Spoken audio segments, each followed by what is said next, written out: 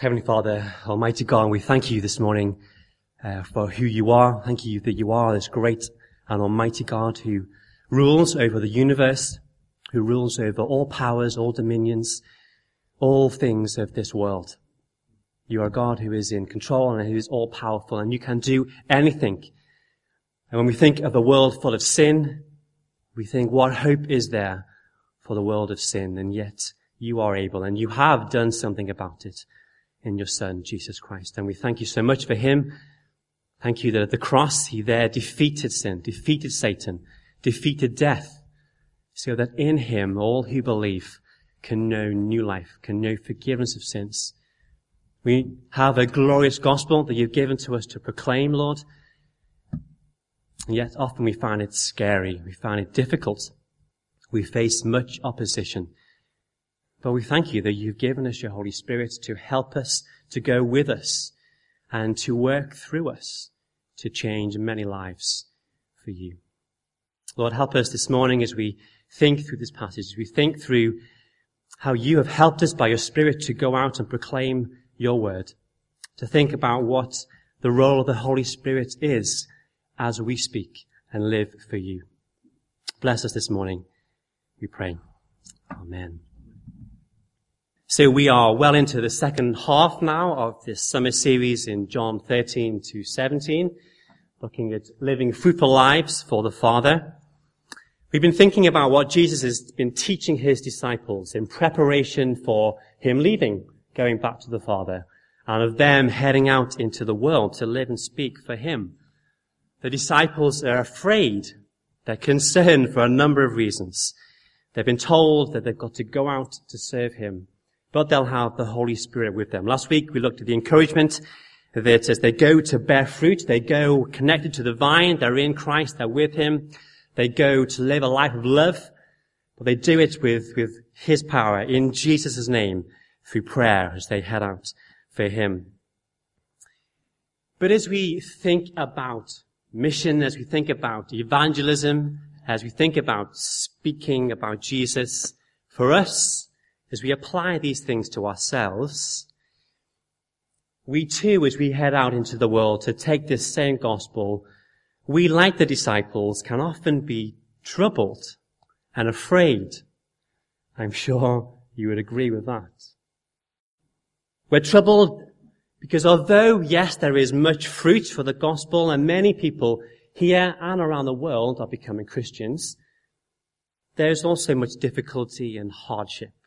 There's persecution, and for some there is death for the sake of Jesus.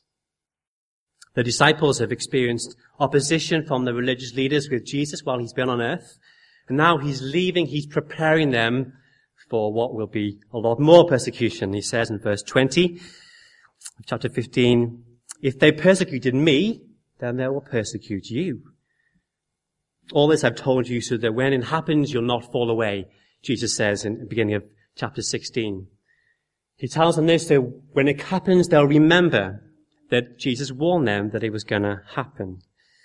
And so 2 millennia of church history and church growth and the gospel spreading across the whole world, we've seen great salvation, great revivals, but also we've seen much suffering, much persecution. And the reality of the rejection that we may get from our gospel proclamation sometimes hinders us.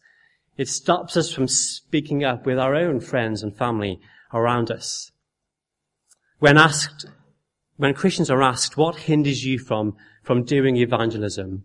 One of the most common answers is fear.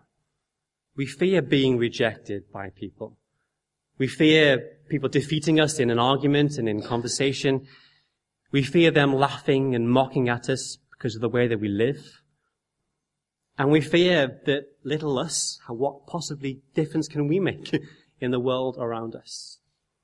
We know that when we proclaim the gospel, there will be both negative and positive results.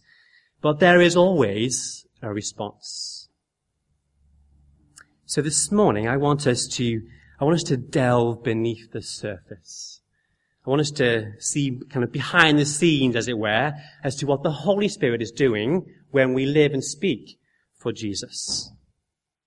I want us to think about the Holy Spirit's work through the church, because it's through the church that God does his work, bringing conviction of sin, bringing repentance and faith in him.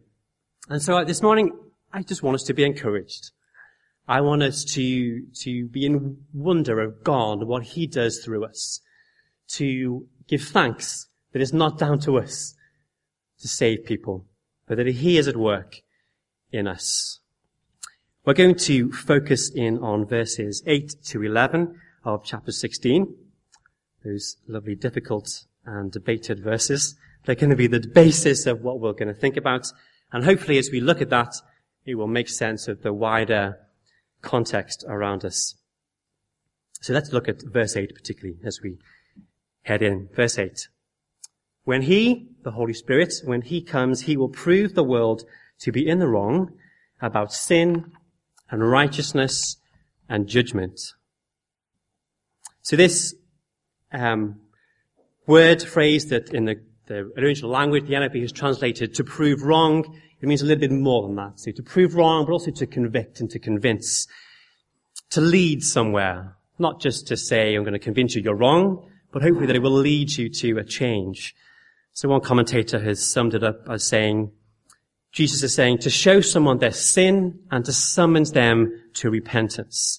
That's what the Holy Spirit does, is to show them their sin, but to lead them to repentance. Some scholars have likened these verses as image in a courtroom. You have the defendant, he's standing in the dock. Okay, and a charge is brought against him. The charge in this case is sin. Jesus tells us in chapter 15, verse 22 and 24, that sin is rejecting Jesus. It's unbelief. The charge is brought in the light of the standard that the defendant is supposed to keep or to adhere to, which is Christ's righteousness. And they either deny this, or they certainly fall short of it. And then you have the judgment that's brought, the verdict that's passed. The world has judged Jesus and has crucified him, but actually Christ's judgment is at the cross, where he defeats sin, where he defeats Satan. And therefore there's condemnation upon Satan and all those who side with him. Now, if that sounds a bit complicated, it does to me too. But hopefully, as we go through, things will become a bit clearer. So, firstly,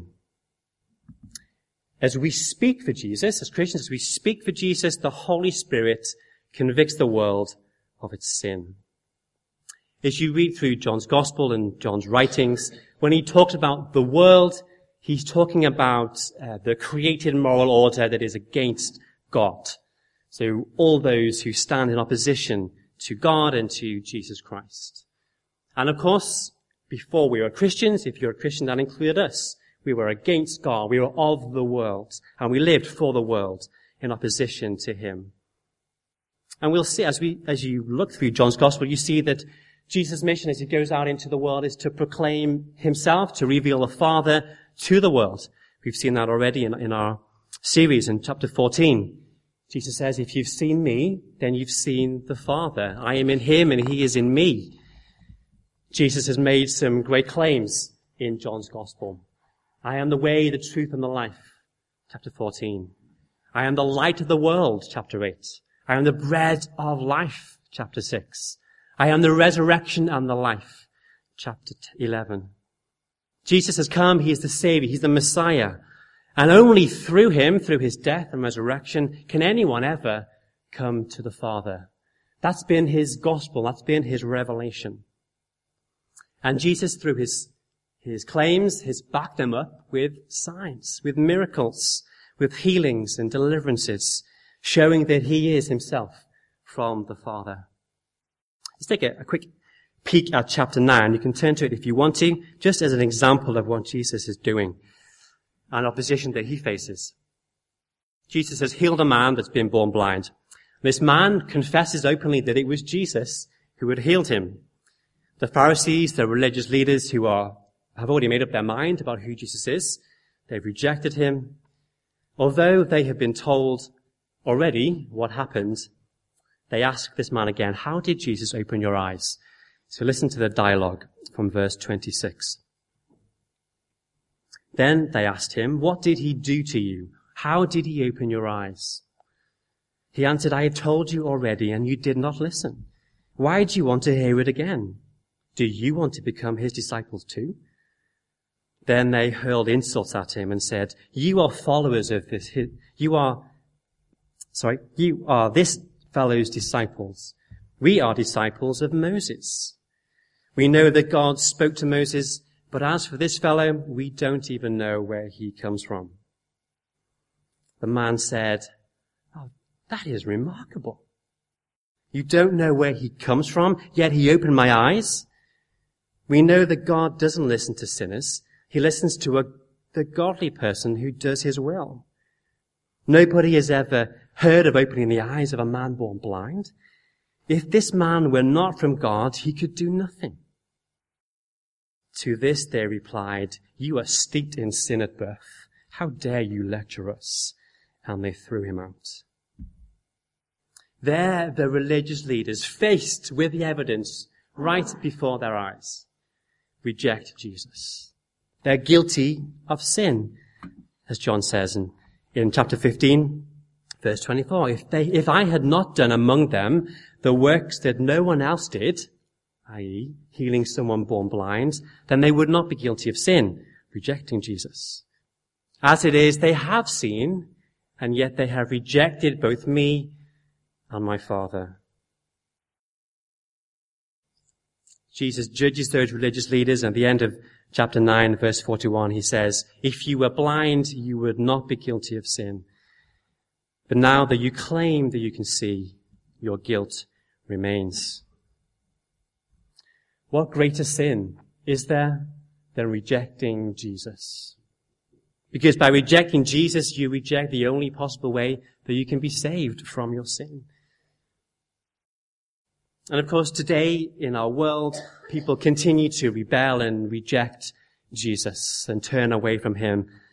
They dismiss who he is, the claims he makes, and his power. People are happy to say that Jesus was a good man. He was a great leader in history. He was a good moral teacher. Some will claim he's a prophet. Some will say he's a blasphemer. Some will say he is an evil man. But he is not the Son of God. He is not the Savior. He's not the Savior of the world because the world says it doesn't need a Savior. I have no sin to be saved from. It's the role of the church to proclaim the gospel, to continue to proclaim the revelation that Jesus proclaimed when he was on earth. And as we do, the Holy Spirit comes and convicts the world of sin to prove to them that Jesus is who he says he is. And his claims and his powers are true and genuine. In the autumn and the spring terms here at Malden Road Church, we do Christianity Explored.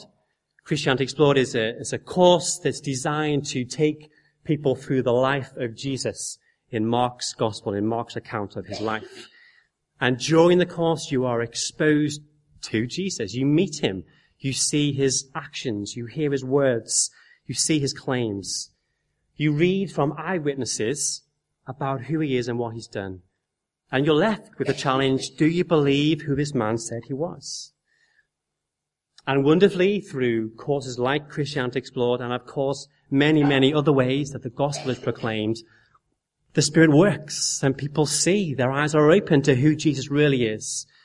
They see his claims, they see his power, and they're convinced of who Jesus is. And they turn from unbelief and they put trust in Jesus. The Holy Spirit works. As we speak for Jesus, he convicts the world of sin. But then he also convicts the world of righteousness. So as we live for Jesus and speak for him, he convicts the world of righteousness. So when Jesus says he'll prove the world to be wrong about righteousness, he means to prove them wrong about their understanding of what righteousness is, of their standard of righteousness. That actually their standard is wrong. To prove them wrong about what they thought Jesus' righteousness was about, particularly. To show that they're well short of what God demands. The religious leaders rejected Jesus because they didn't agree with his standard of righteousness. He doesn't keep the Sabbath like we do, therefore we reject him. He's not from God. They denied his powers, his claims. They even said he was of the devil. This man is not God because he doesn't match to our level of righteousness. And it's quite ironic because Jesus didn't fit their righteousness, and so they crucified him. And yet it's through his death in his crucifixion that, because he lived the only ever perfect life, he was able to stand in our place at the cross, to take the sin of the world for us, so that when he rose from the dead and ascended into heaven, he was able to stand before the Father perfectly, just, vindicated, proving that actually his righteousness is what God requires. The world today has its own standard of righteousness. It either says that our standard of righteousness should be accepted by God, or if the world doesn't believe in God, then it says that we live by a righteousness that is good and acceptable to us for our own happiness and for our own clear conscience. We know because to call somebody a sinner today is very un-PC. It's rude and arrogant. It's offensive and it's judgmental. People don't like it because you're saying that their level of righteousness is wrong. It's not good enough. They'll say, well, I am righteous. I live a good life because I'm not like that other person, or I'm not like those other people. I don't murder. I don't steal. I don't commit adultery. I'm a good person. But the gospel says, maybe, but to what standard of righteousness are you comparing yourself to? There was a street evangelist or street evangelists in America who go around the streets and they ask people a series of questions. They say, have you ever told a lie? And everyone says, well, yeah, of course I've told a lie. Then he asks them, have you ever stolen anything? And some say, well, maybe a pen from work or a cookie from the cookie jar. Then they're asked, have you ever looked at a woman lustfully? And some say, well, yes, but what harm can that do? Then they ask, have you ever shouted at somebody, called them a fool or called them an idiot? Well, yeah, but it's not life-threatening, they will reply. Then the evangelist says that because God's standard of righteousness is perfection, it means that by his definition, you are a lying, thieving, murdering adulteress. It's Americans. We don't have the guts to do that. That's what I mean. The problem is that the world has it the wrong standard of righteousness. Because we compare it to someone who's worse than us, or we can compare ourselves to the social norm, but not to God's standard, which is perfection. God's standard is characterized by perfect love for him and perfect love for the world. And of course we all fall short of that every day. It's the kind of love that only Jesus displayed. The love that he displayed ultimately at the cross as he humbled himself and died there for sinners. Now don't get me wrong, I'm not pointing my finger at the world saying that their righteousness is bad and we've got it fine, because the truth of the matter is the Holy Spirit will convict the world of its righteousness through the church. Partly through us and how we live. Through us, by the Spirit's help, living at Jesus' righteousness. As we live loving one another, as we live sacrificially, becoming more righteous by the power of the Spirit, the world will see that and will be convicted by it. That and the gospel. I was speaking to an older gentleman just last week, and he was telling me about the difficulty it has been looking after his elderly father in the years before he died. He spoke of the cost and the sacrifice of the time that it requires to be with someone day and night, looking after them. Someone who is not only physically weak, but someone who is also bitter and stubborn. But sadly, he told me about the attitude of his family and his friends who said, just put him in a home and let them care about him. And he was reflecting upon society. I don't think this guy is a Christian. He certainly would claim to be religious, but I'm not sure he's truly a Christian. But he says that that's my observation of the world today. We're just so selfish and so self-absorbed. He knows that I'm a Christian church leader, and so we talked about what the church should do about this and what Christians should do in terms of being an example for Christ. And he said, if the church really lived like this, lived a life of love, it would make a difference. People would see it because it's just so countercultural. So if we think less about ourselves, if we live less for ourselves, then the world will see a righteousness that is better than them.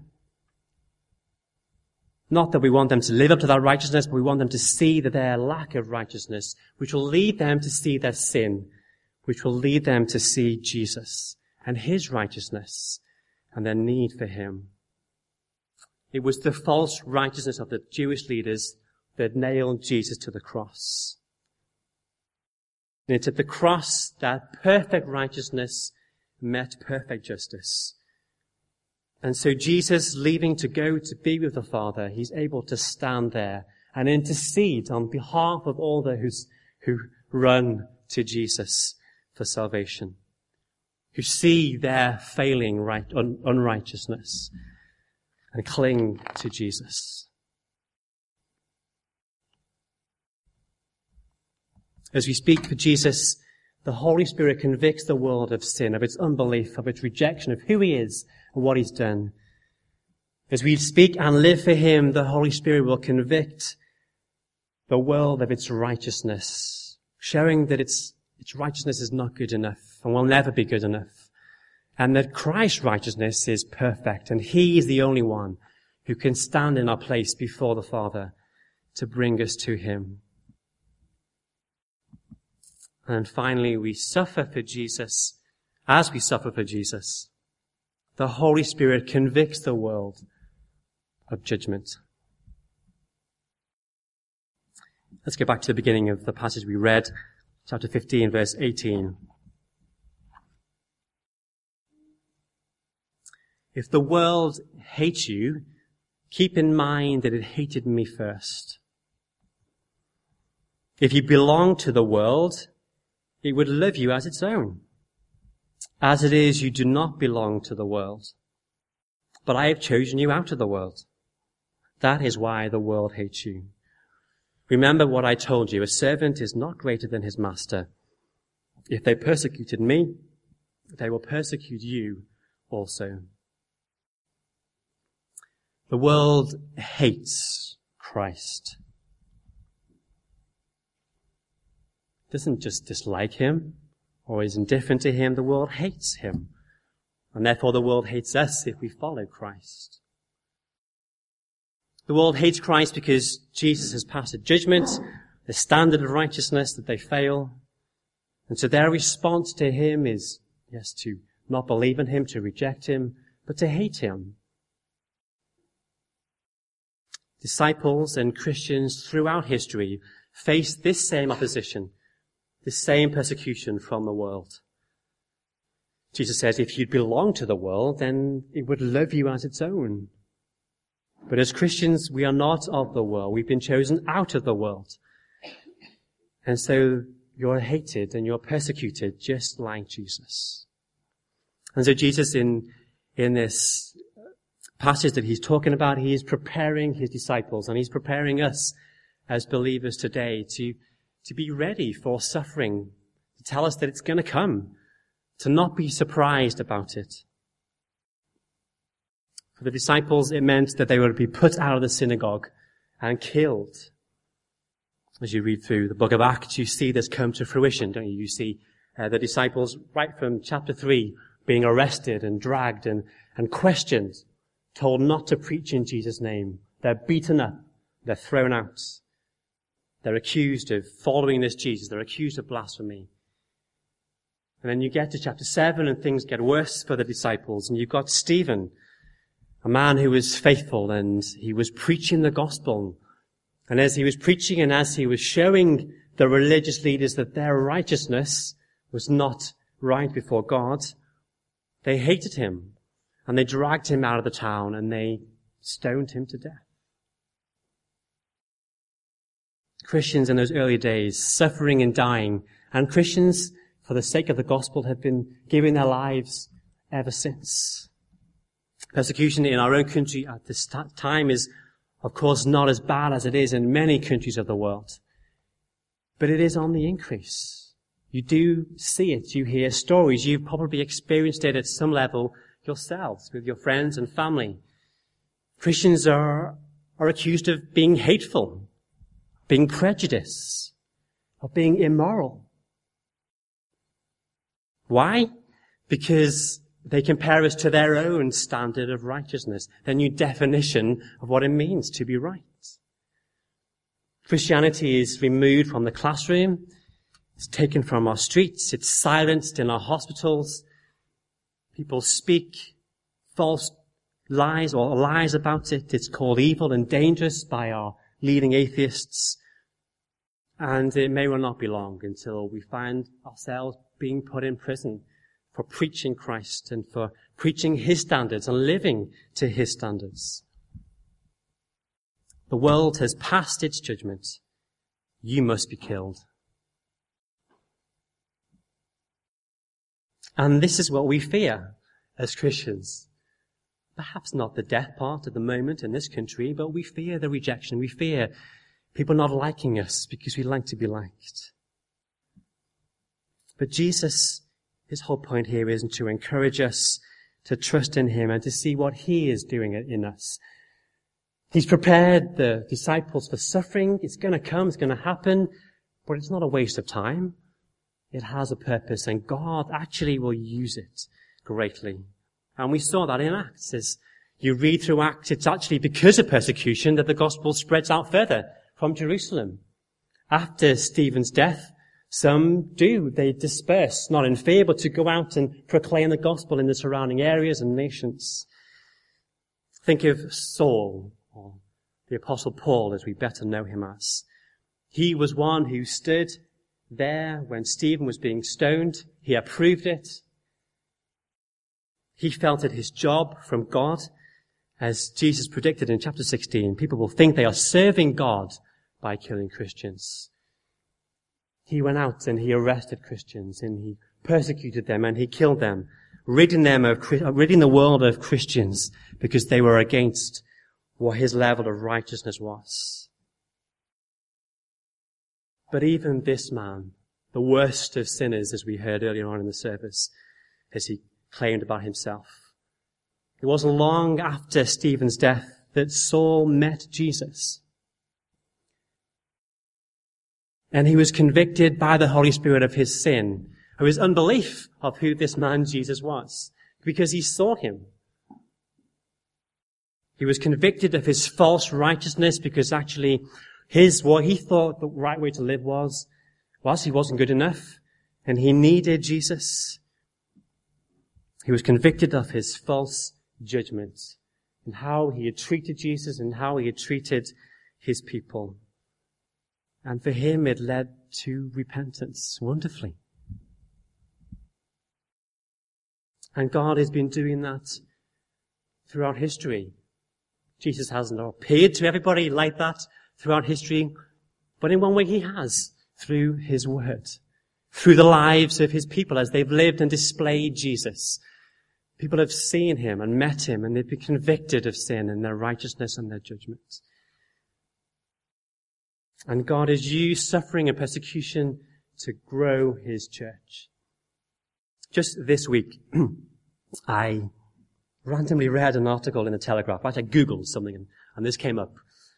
An article in the Telegraph. Its headline is this: China on course to become world's most Christian nation within 15 years. Okay, this should be interesting.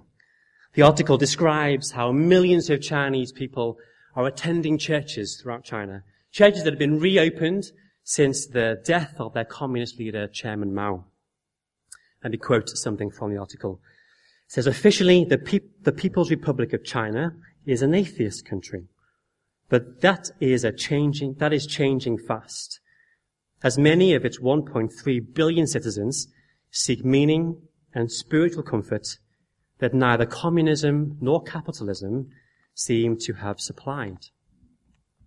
Chairman Mao claimed to have eliminated religion, but less than 4 decades later, a Chinese sociology professor has predicted that China is now poised to become not only the world's number 1 economy, but also its most numerous Christian nation.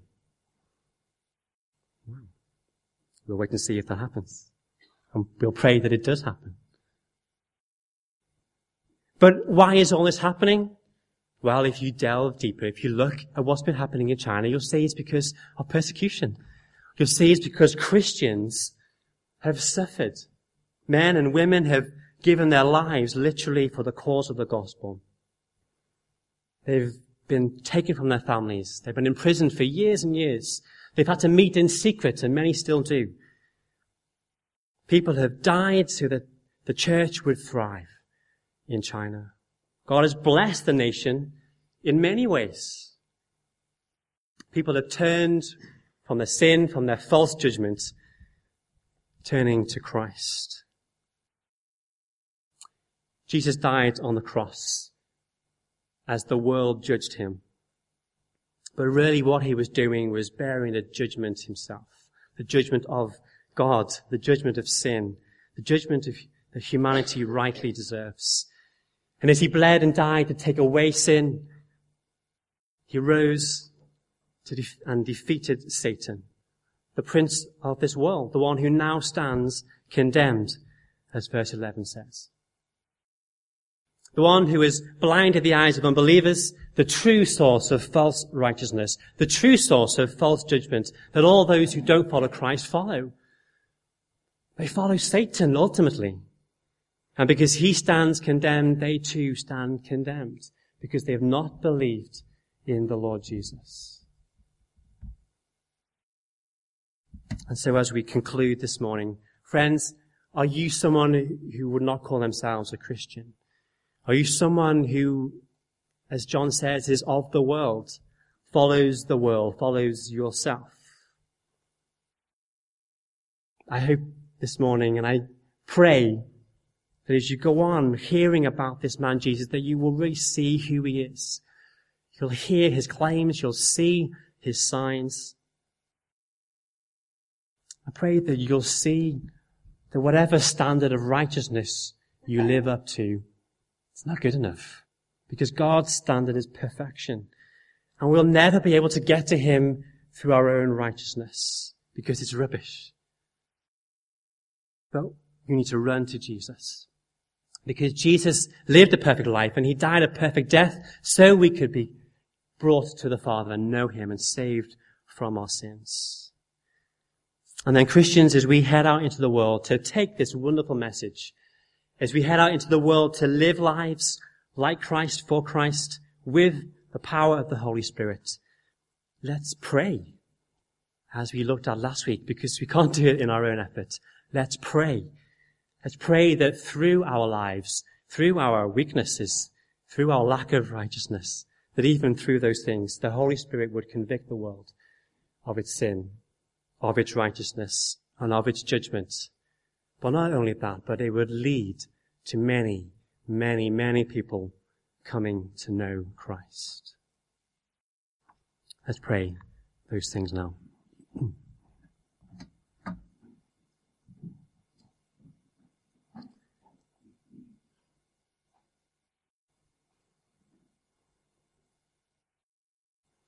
We thank you, Heavenly Father, for the Holy Spirit. Thank you for his help. Thank you for him dwelling within us. As we've looked at in this series so far, we're united to you by him, that he goes with us as we head out into the world to live and speak for you. And we pray that you would help us to do just that, to speak well of you, to speak the truths of who you are, of what you've done, to call people to repentance. We pray that our lives would live up to the message we proclaim, that we would not be hypocrites. Father, forgive us for the many times that we are, and help us to live a life of love. And we pray that as we, as Christians, love one another, we pray as we seek to love the world, that the world would see, the world would be convicted, the world would come to you. We pray that you would save many. And we pray, Lord, as we suffer to varying degrees and in different ways, that you would help us not to fear suffering. We pray that suffering wouldn't stand in our way, but that we'd know that if we suffer, we're blessed. We'll know that if we suffer, it's because God is at work.